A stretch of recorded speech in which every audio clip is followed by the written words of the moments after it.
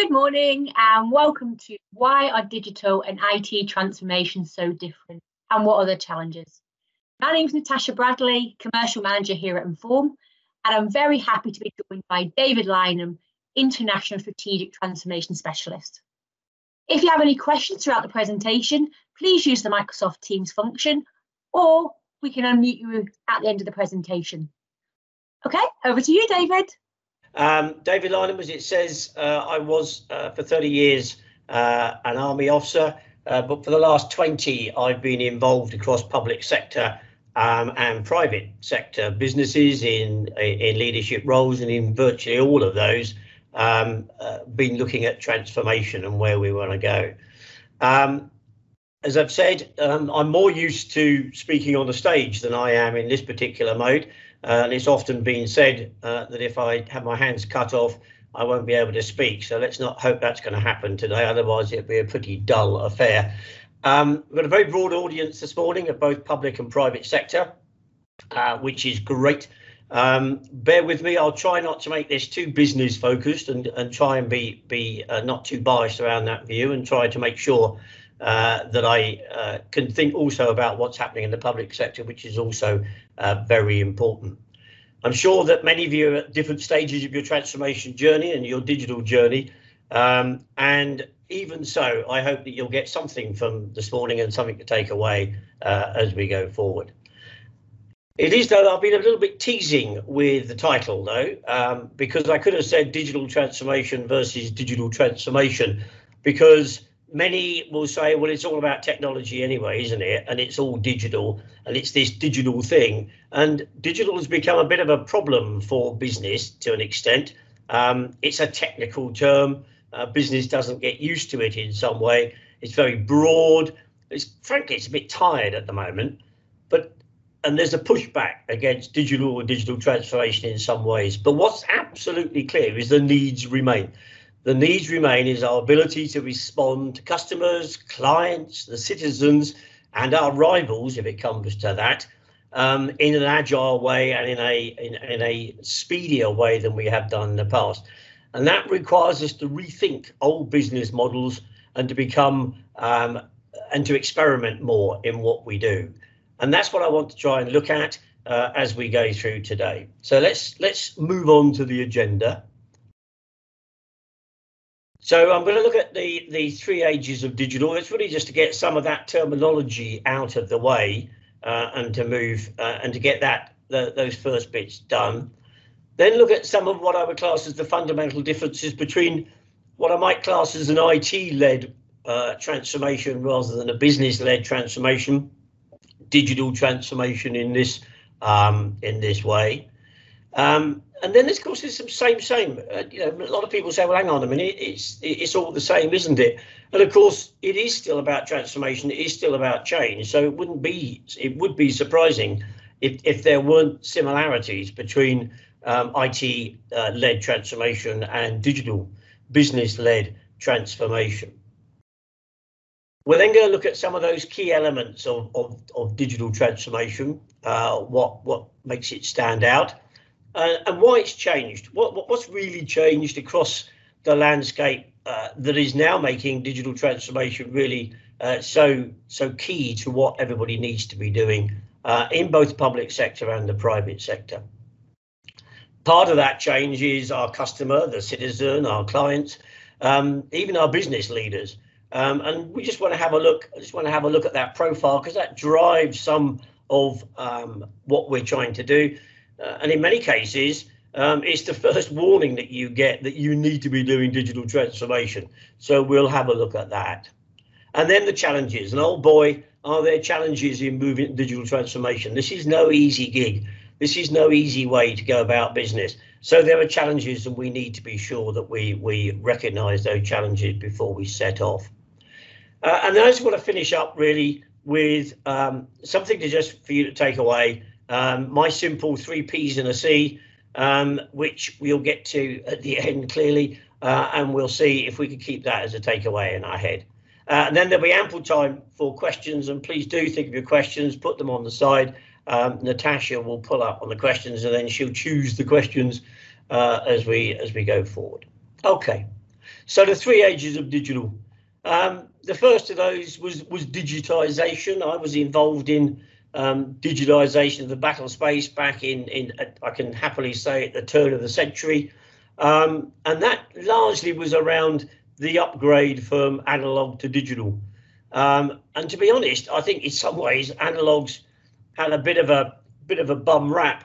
When I look at what we talk about these days of the Internet of Things, of AI, etc., I look back historically. I love my history, and I look to see where I think the first instantiation of this, which was really, frankly, the Battle of Britain. If you look at the Battle of Britain, we had invented radar. Many others had, but the difference was we linked radar with human sensors to form the Internet of Things around the UK, with that connected to command and control systems and an AI, an intelligent system, which was based around human experience, and that tested to its utmost day after day, which built that not so much machine learning, but people learning. And so, as I've said, many of the things we talk about today are not new. They all come from the same basics of human change and the elements of human change. The next then was digitalisation, a phrase I hate and one of the reasons why people talk more about IT transformation. And that was really around, okay, taking this new technology and how can we make it work, make our ways of working simpler, more efficient. And it was really about doing our same sort of business, but faster, more efficiently. And then finally, digital transformation, really changing the way that we do business, and in some cases, creating new value, new business than we have done before. And that is one of the major changes. We're looking at creating exponential change, not just working better and faster, but exponential change, either in our cost base or in the way we do business, but really reshaping our business and our business models by taking advantage of this digital and this technology. So the bottom line is, this is not necessarily, when we get to this stage, technology-led. People talk about a technology-led business, data-led business. This is more about how the business is going to change. And this will be a theme that we'll take as we go forward.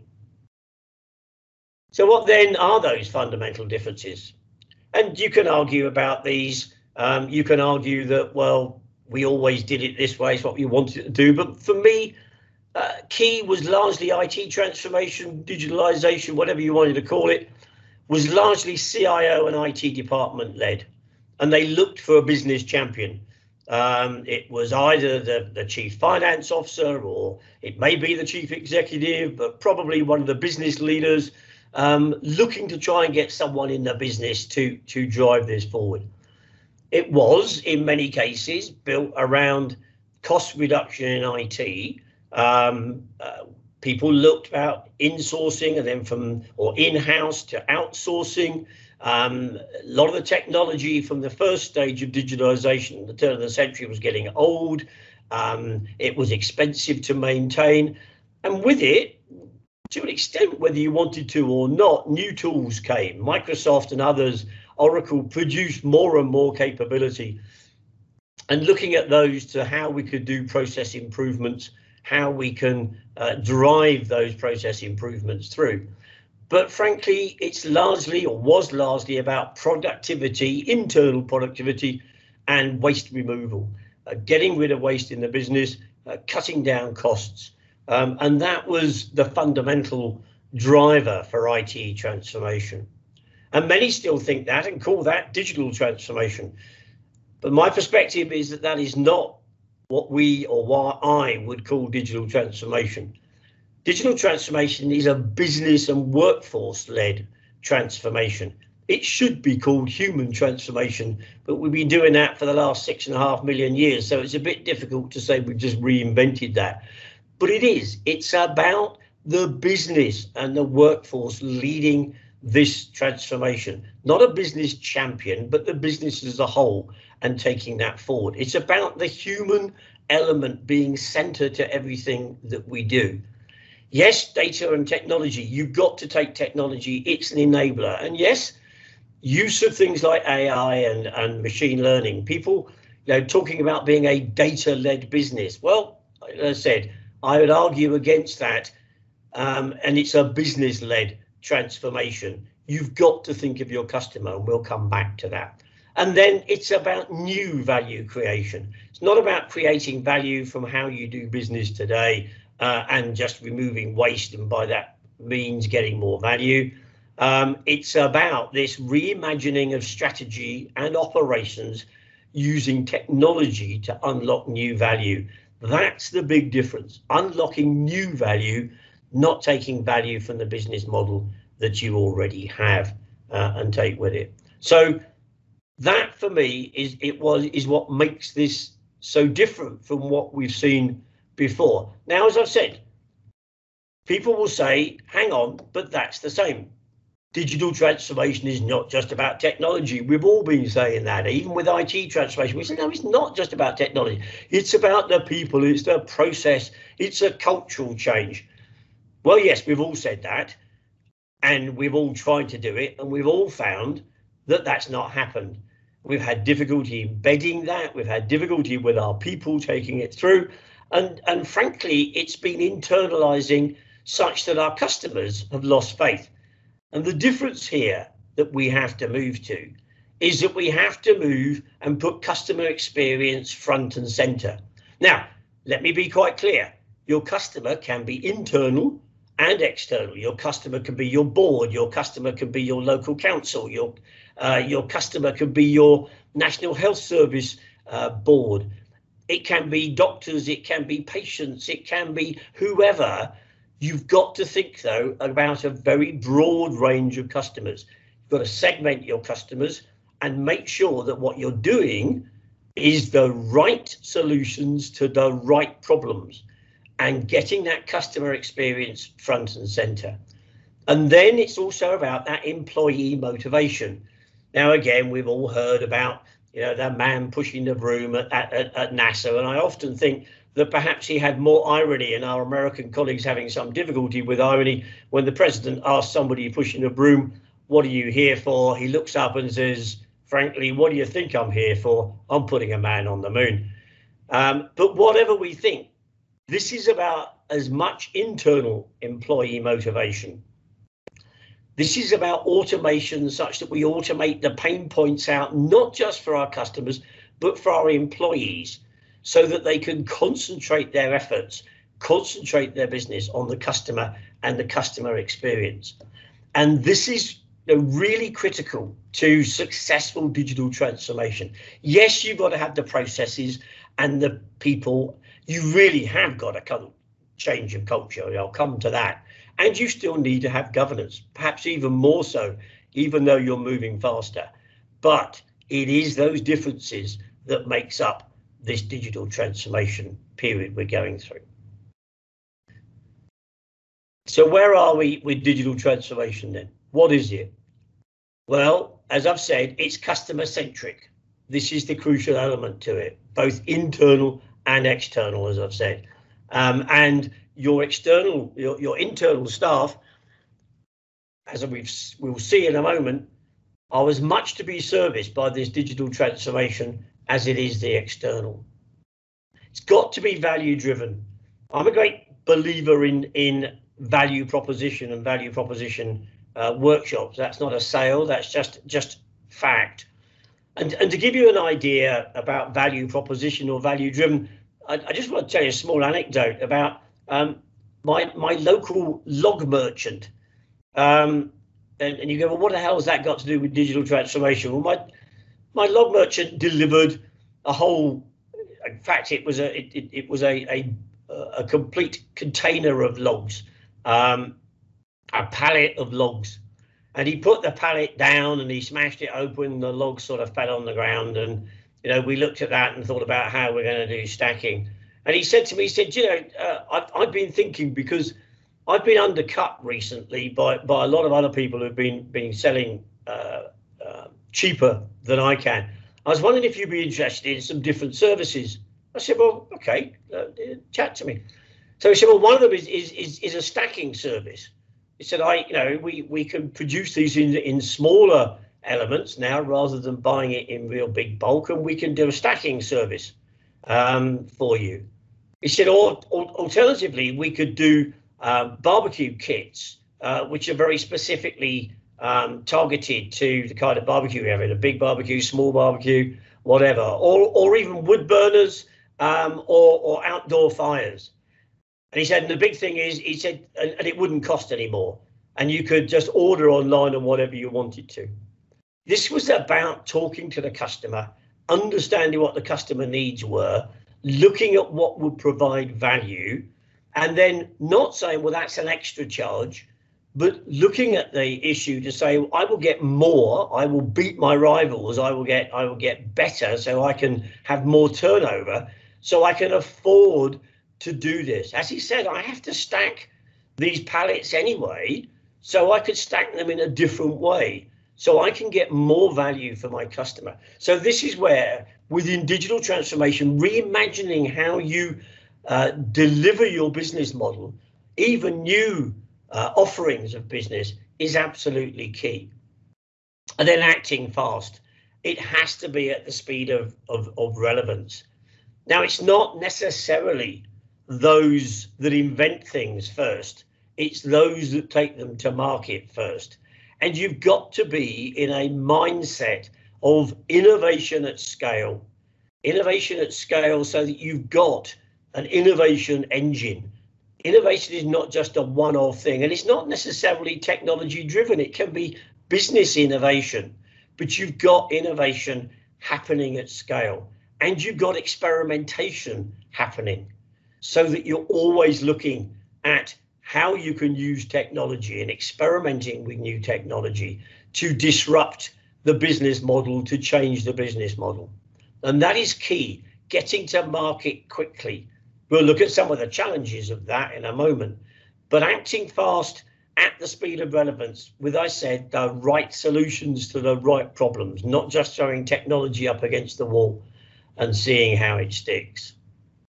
And then these last two call outs, which are important. As I've said, people talk about digital transformation as being data is our most valuable asset, or we're data led. In my view, data is your most valuable commodity. And again, commodity has had bad press. Commodity delivery is something everybody says, oh, well, that's just a commodity, and therefore it doesn't have a value. Well, of course it has a value, because if that commodity is not delivered well, then it loses any value that it has. Now, you're not short of data. You've got more data than you can think about. You've got data about your customers, you've got data about your business, you've got finance data, you've got sales data, you've got marketing data, you've got data about your supply chain.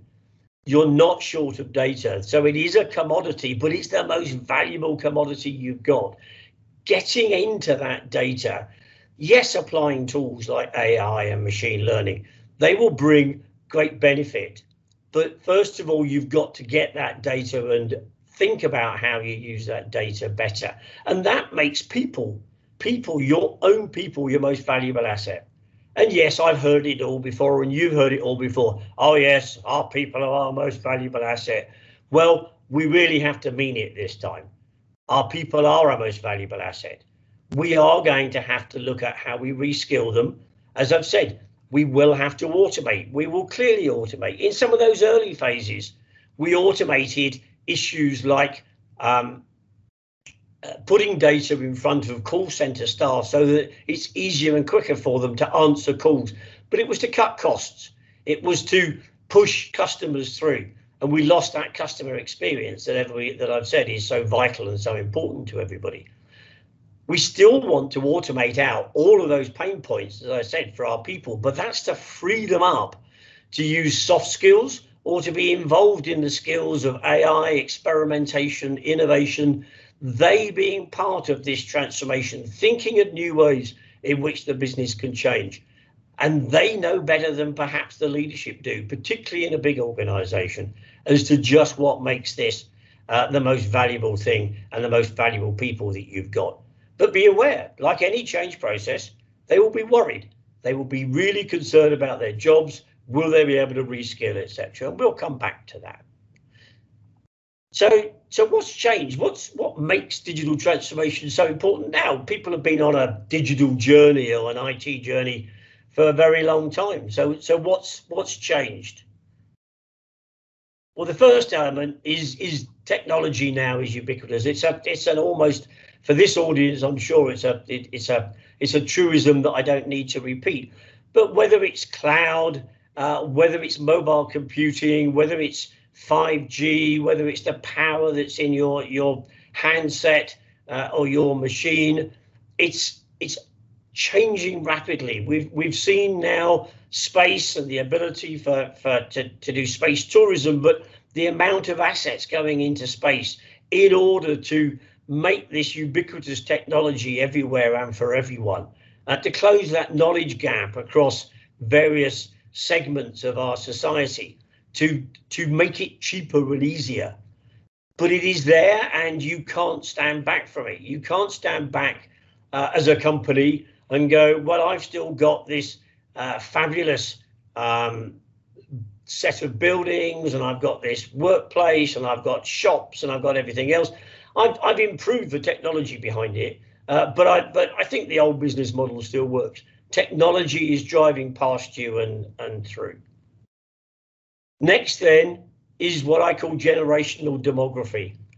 The millennials, the Generation Z. In the workforce now, high percentage of our workforce have only ever lived in this situation where technology is ever evolving, is ubiquitous, it's always to hand for them. And that's what they expect.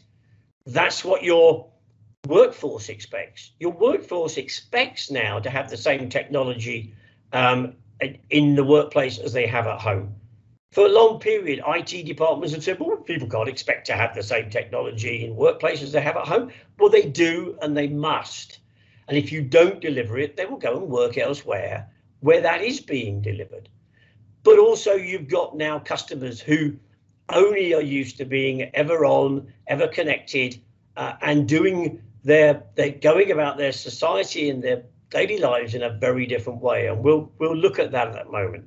But that demography is changing, both internal and external. And then, of course, we can't forget the pandemic.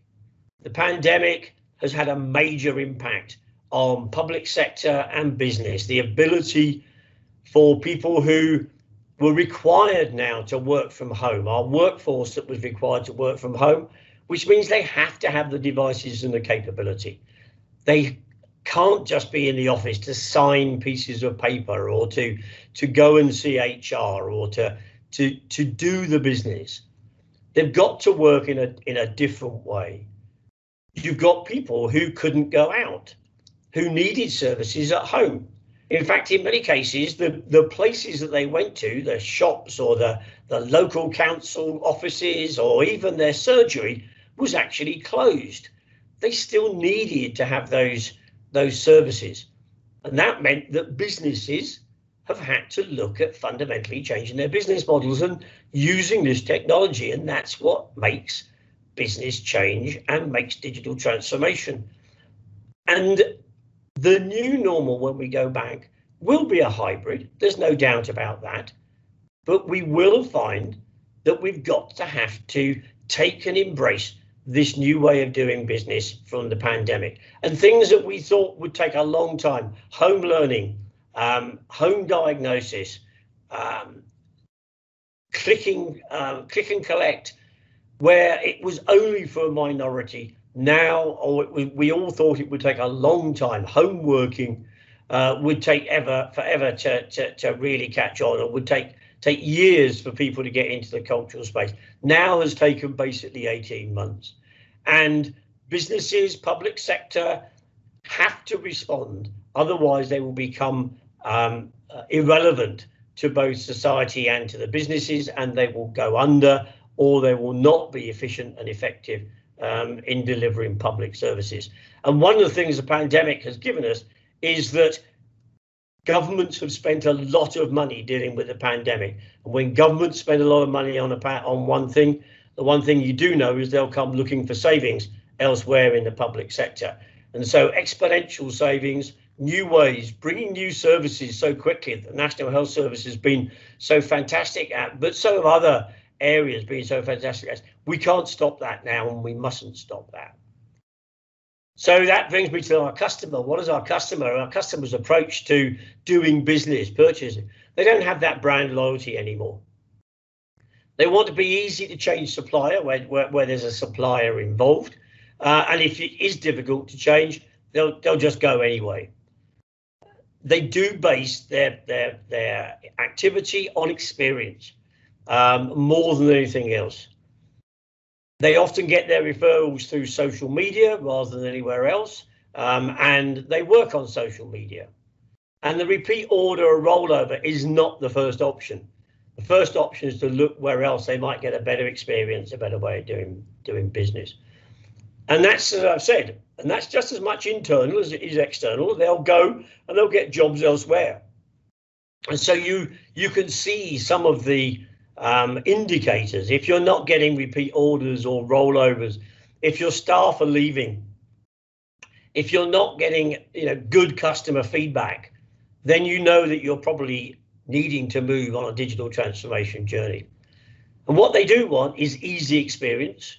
They want everything to be connected, and those processes to include clicks to mortar. That is, they may well want to look at something online, order something online, and then go into a shop, or vice versa.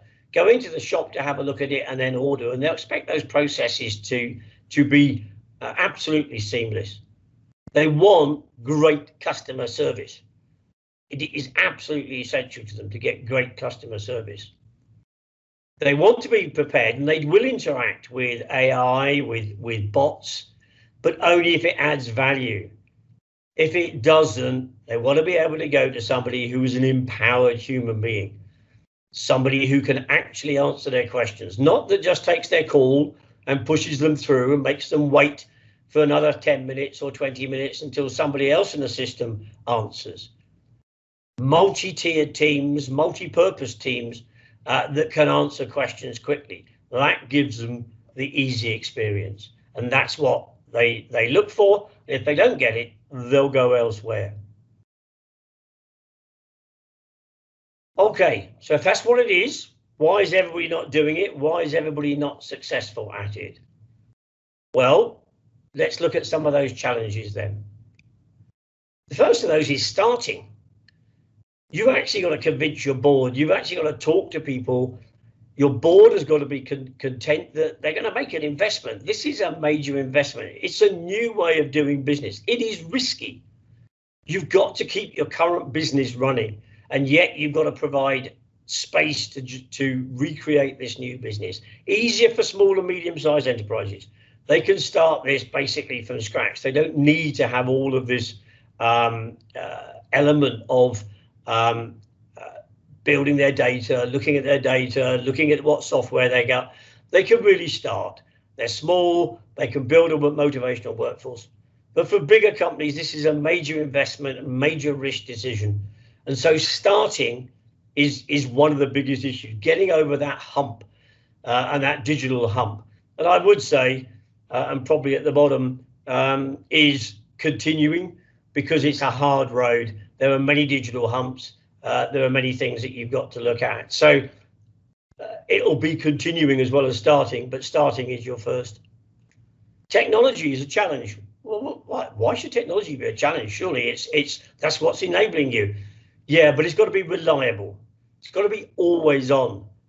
If your customer, your board, your clients, your citizens have difficulty getting access to you, if they have to wait for long periods, then they will lose confidence. They will go elsewhere. So yes, you've got to look at choosing providers. You've got to look at your strategy for outsourcing versus insourcing. Those are difficult decisions. Then you've got to look at when you choose your supplier for outsourcing, because much of this now, The benefits of the technology, cloud, for instance, is you can scale, and you need to be able to scale. You need to be able to scale for a sales promotion, or for heaven's sake, a pandemic. You need to be able to scale, and cloud gives you that scalability. But what you need is you need a provider who shares your values, who will work with you, who will build upon what you're trying to do, and is not just looking for cheap, because cheap will mean you don't have the always on, the always capable, the service levels that you need for your customers. The next is data, and this is the big elephant in the room. It's always all well and good saying, we're going to become a data led, we're going to do AI, we're going to do machine learning, but your data is all kept in stovepipes. I would guarantee your data is in stovepipes. Your sales data, your marketing data, and you've got to break down not just the data stovepipes, but the stovepipes between the organizations, as we'll come to in culture. That doesn't mean that you have salespeople building your data center, but it does mean that you get these multi-purpose teams that are looking at business value and business solutions, but they have to be able to see the data.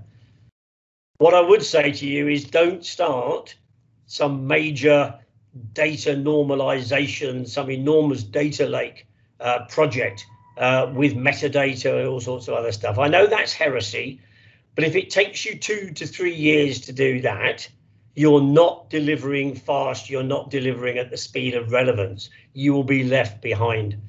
So the big trick here is to look at your data, see what is key, build bridges between your data, get it to a place where you can apply AI and technology and machine learning to it. And then as you grow and you get better and you've got time, then you will grow out into being able to access your data. Now, the more data you have and the more elements that you have, the more data you have on your supply chain, on your business, on your people, the more you've got governance issues around data governance, data protection. You've got to look at that. You've got to be mindful of that, particularly when dealing, as I said, so closely with customers, with clients, with the citizen. And you've got to get that governance. You've got to get the governance of your change transformation right. There has to be governance. Agile has governance. All businesses must have governance. This is not a Wild West, but you've also got to allow disruption and innovation. So you've got to have a light form of governance which encourages that and doesn't stifle it. So governance is a challenge, keeping a level of governance, but then opening it up to go through. Then, of course, we have to come to cyber. The more that you open up your business to digital, the more that you open up to the citizen, to the workplace, the more you make yourself vulnerable to cyber and cyber attack. And for heaven's sake, we've seen the attacks of ransomware and elements over the last few months, the profitability of that for cyber criminals, the advantage that other nations and nation states may have in destabilizing our society and looking at that. So you've got to, as you build out, also build your cyber defenses. But that doesn't mean that you use cyber and that the threat of cyber stops you from doing business. You've got to have cyber resilience. You can't stop all of these things. What you have to be able to do is how to recover quickly, how to be open with your customers, and how to protect their data, your data, and being able to restore services as quickly as possible, rather than if you make it so that you're cyber proof, then you won't do business. So the challenge there again, as always, is to balance. The next issue then is skills, and we've talked a bit about skills, the skills of your people, pulling out those soft skills, giving them the ability to have the time and the space to use their skills to be more customer centric. And I continue, more customer centric in internal as well as external. But it will be difficult for some of them. Some of them will feel they can't upskill. Some of them will feel they're being left behind. So that is a challenge. How are you going to deal with those? How are you going to run this skills program? Whilst, as I said, at the same time, you've still got to run your own business.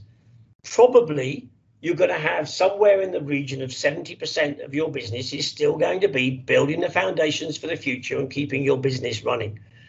You're then going to have about 20% around experimentation and looking at business in the next perhaps 12 months.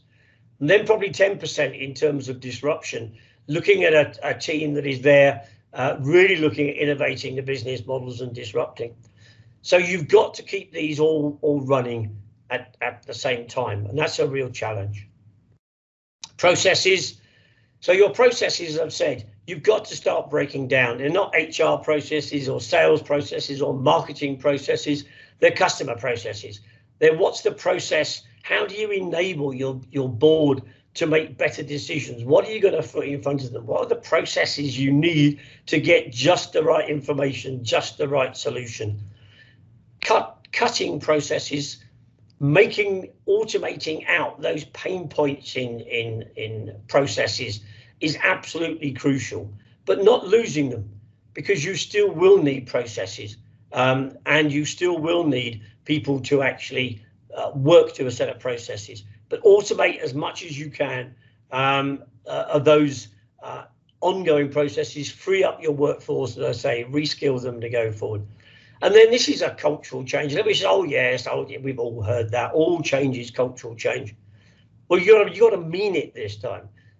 The business might always think, yes, we believe on the customer. And so many times I've heard people say, oh yes, no, we're very customer centered. And he said, well, the customer doesn't understand your business, doesn't understand how you've organized to meet them, isn't a one-stop shop, can't get to your business because you've set up processes to make it's slick inside to cut your costs. Well, yes, that's how they get cheaper and better services. No, that's how they get cheap services, which gives a poor customer experience and is not tailored to what they want to do.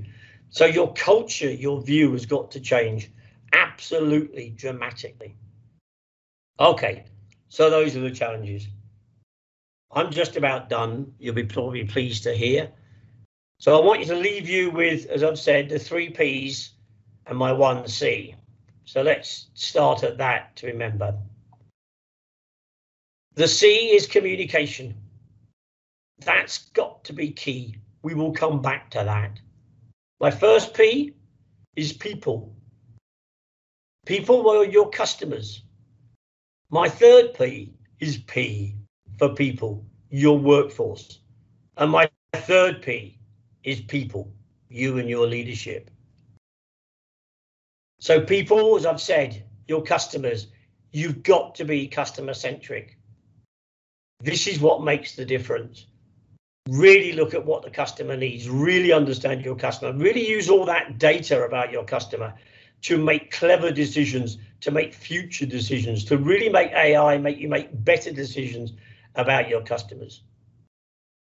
Your workforce, your people in your workforce, as I've said, absolutely crucial. This is not about how you get them to adopt new practices and new procedures. It's about how they lead new processes and practices, how they are absolutely committed to that business.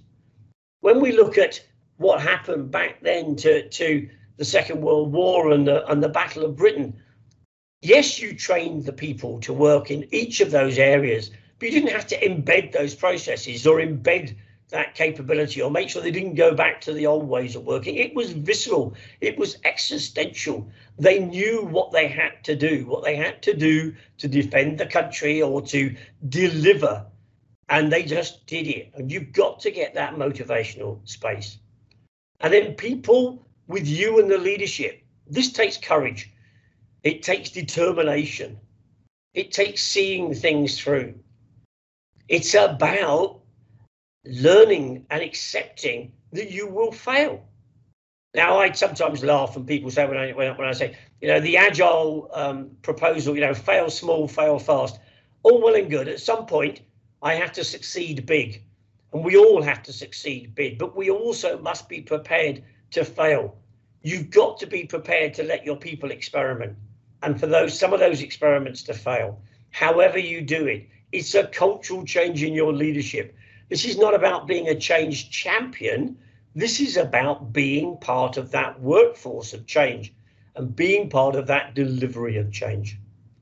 Now, the only way you can do that, the only way you can bring all this through is through communication. I was privileged enough to go to a presentation once from an internet banking chief executive way back when internet banking first started. He said all change processes, he wasn't talking about digital change or digital transformation, we hadn't even thought about then. All change is, you have to communicate and communicate and communicate and communicate. When you think you've done enough communications, then you start to communicate.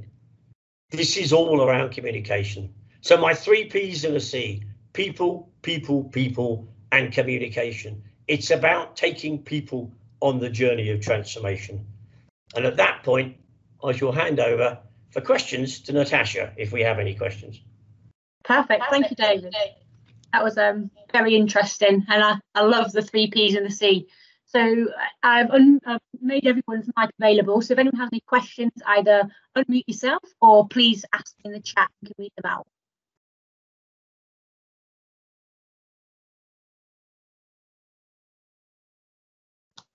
Natasha, can you hear me? Yeah, I can hear you. It's Frankie Jeffries.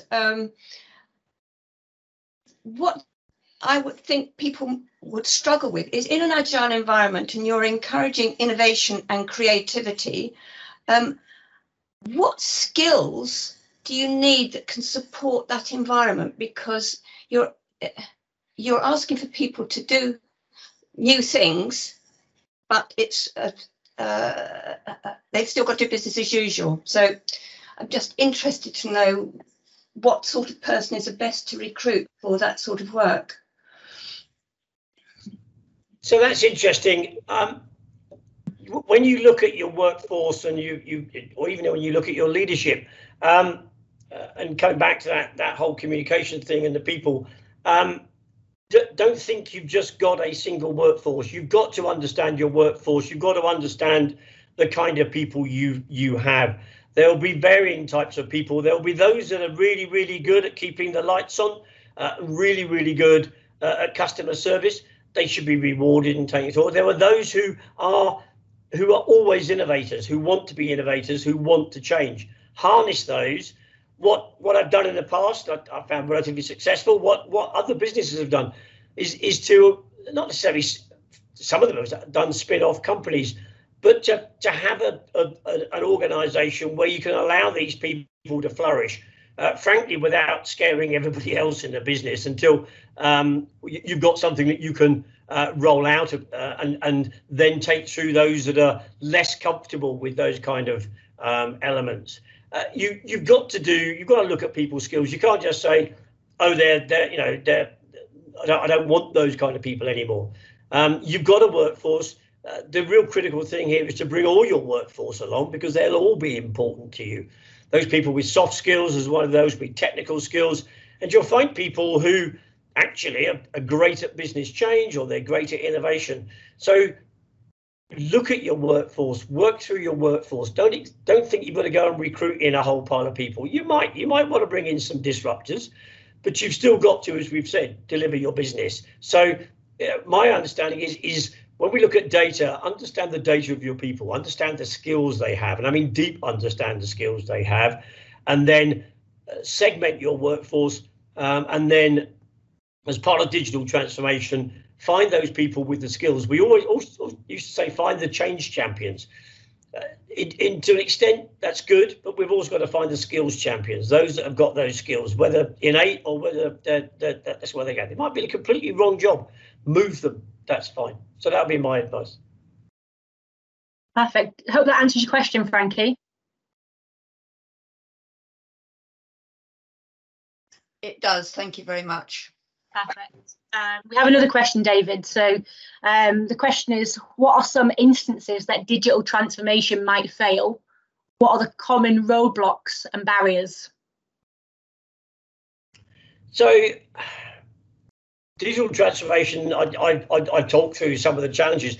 Digital transformation fails often because boards want quick wins. They expect, okay, but if I'm going to buy this digital stuff, I want an immediate return on investment. And you'll go through, as I've said, you will meet failures. having the courage, having the determination. People often fail because they don't, they can't see it through, and also a recognition that it's not a one-off. This is, I'll do digital transformation, I'm done. When is digital transformation over? Well, it's like everything else with transformation. If you are reimagining your business models, and you're always reimagining your business models, it's never done. It just continues. Technology will change. You've got to have that culture of continuous change. Now, as I said, I think a previous webinar for here, which says that we've been changing as a species for 6.5 million years. The human is actually conditioned to change. It's the speed that everything is happening at the moment, which is making people uncertain. So seeing it through, getting that cultural view that says that this is something which culturally we always want to do. Always look. Companies should still be looking, will I be relevant in 15 years' time? Not where will my business be in 15 years' time or 10 years' time or 5 years? Will I actually still be relevant? And what have I got to do to be relevant? You see this with Google, with Netflix.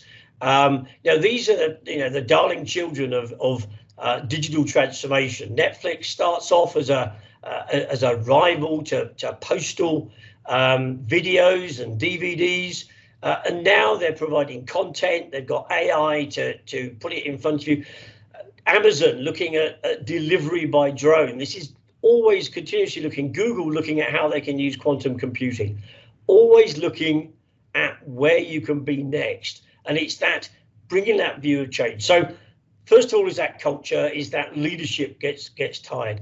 The second thing is not prepping really for the technology, and the technology failing on you, and then you losing your customer base because you're not servicing them now correctly. You move, you don't have that reliability, you don't have that always on, and you lose because you haven't spent enough time getting the foundational elements, your infrastructure, your cloud, you've skimped on it, and so you don't go down that route. And for public sector, frankly, as I've said, people want savings, and they probably want savings quickly. If the savings don't occur, then they'll move on to the next idea of how savings will come. And you've got to get your board, your National Health Service Trust, your council to have belief and to be a leader in that. Perfect. We have another question, David. Bit of a long one, so here we go. So one observation I would make from my experience, which may not apply to SMEs, is that existing leadership in mid to large organisations are typically good at operational excellence, but struggle with transformation. Is it the transformation side that these organisations can most benefit from bringing external expertise on board through NEDs and other consultants? Yeah, I think it's a great consultancy question. Of course, the answer is yes, but I'm afraid the answer to an extent is also no, because if they are embedded in that way, then consultancy per se will just, as we've seen with many transformations, the consultants take over the transformation, not the board, not the leadership. They go, well, we've given that to the consultants. Consultants, more, I would say, mentors, people who are actually going to make the leaders change, rather than consultants that are going to make the business change, because it's the leaders that have probably got to change.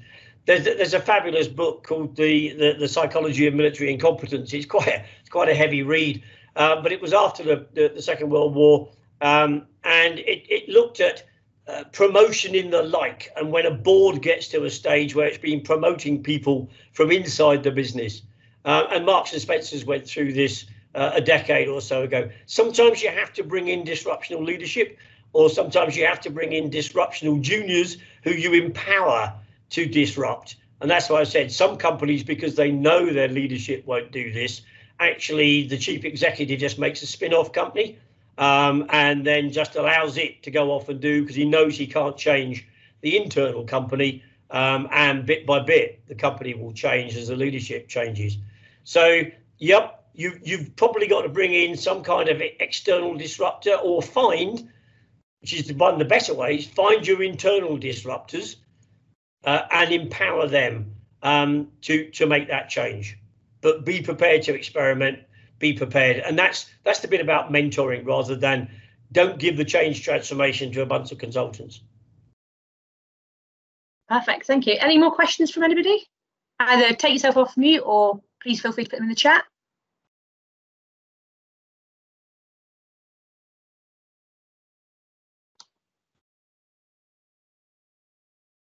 No, I think that's the questions all taken, David. Okay. If you'd like to just do the next slide, that'd be great. So sort of next steps is if anyone would like to book a free envisioning session with our experts, everyone who's registered for the webinar will entitle to a 2-hour envisioning session with our experts. Please reply to the email that I've sent you this morning and we can get that booked in, or you'll find a poll within the chat or on the screen that you can put your preference in. In the chat, there's a number of polls, which gives us a lot of insight about, how the industry or what the industry is doing in terms of digital transformation. So if you have time, please feel free to answer the polls. But thank you ever so much, David. I've really enjoyed it, and hopefully the audience have too. Thank you all for joining. It's been great to have you all here and to learn a little bit about your businesses. So great. Thank you very much for joining, and have a good day. Take care. Thank you.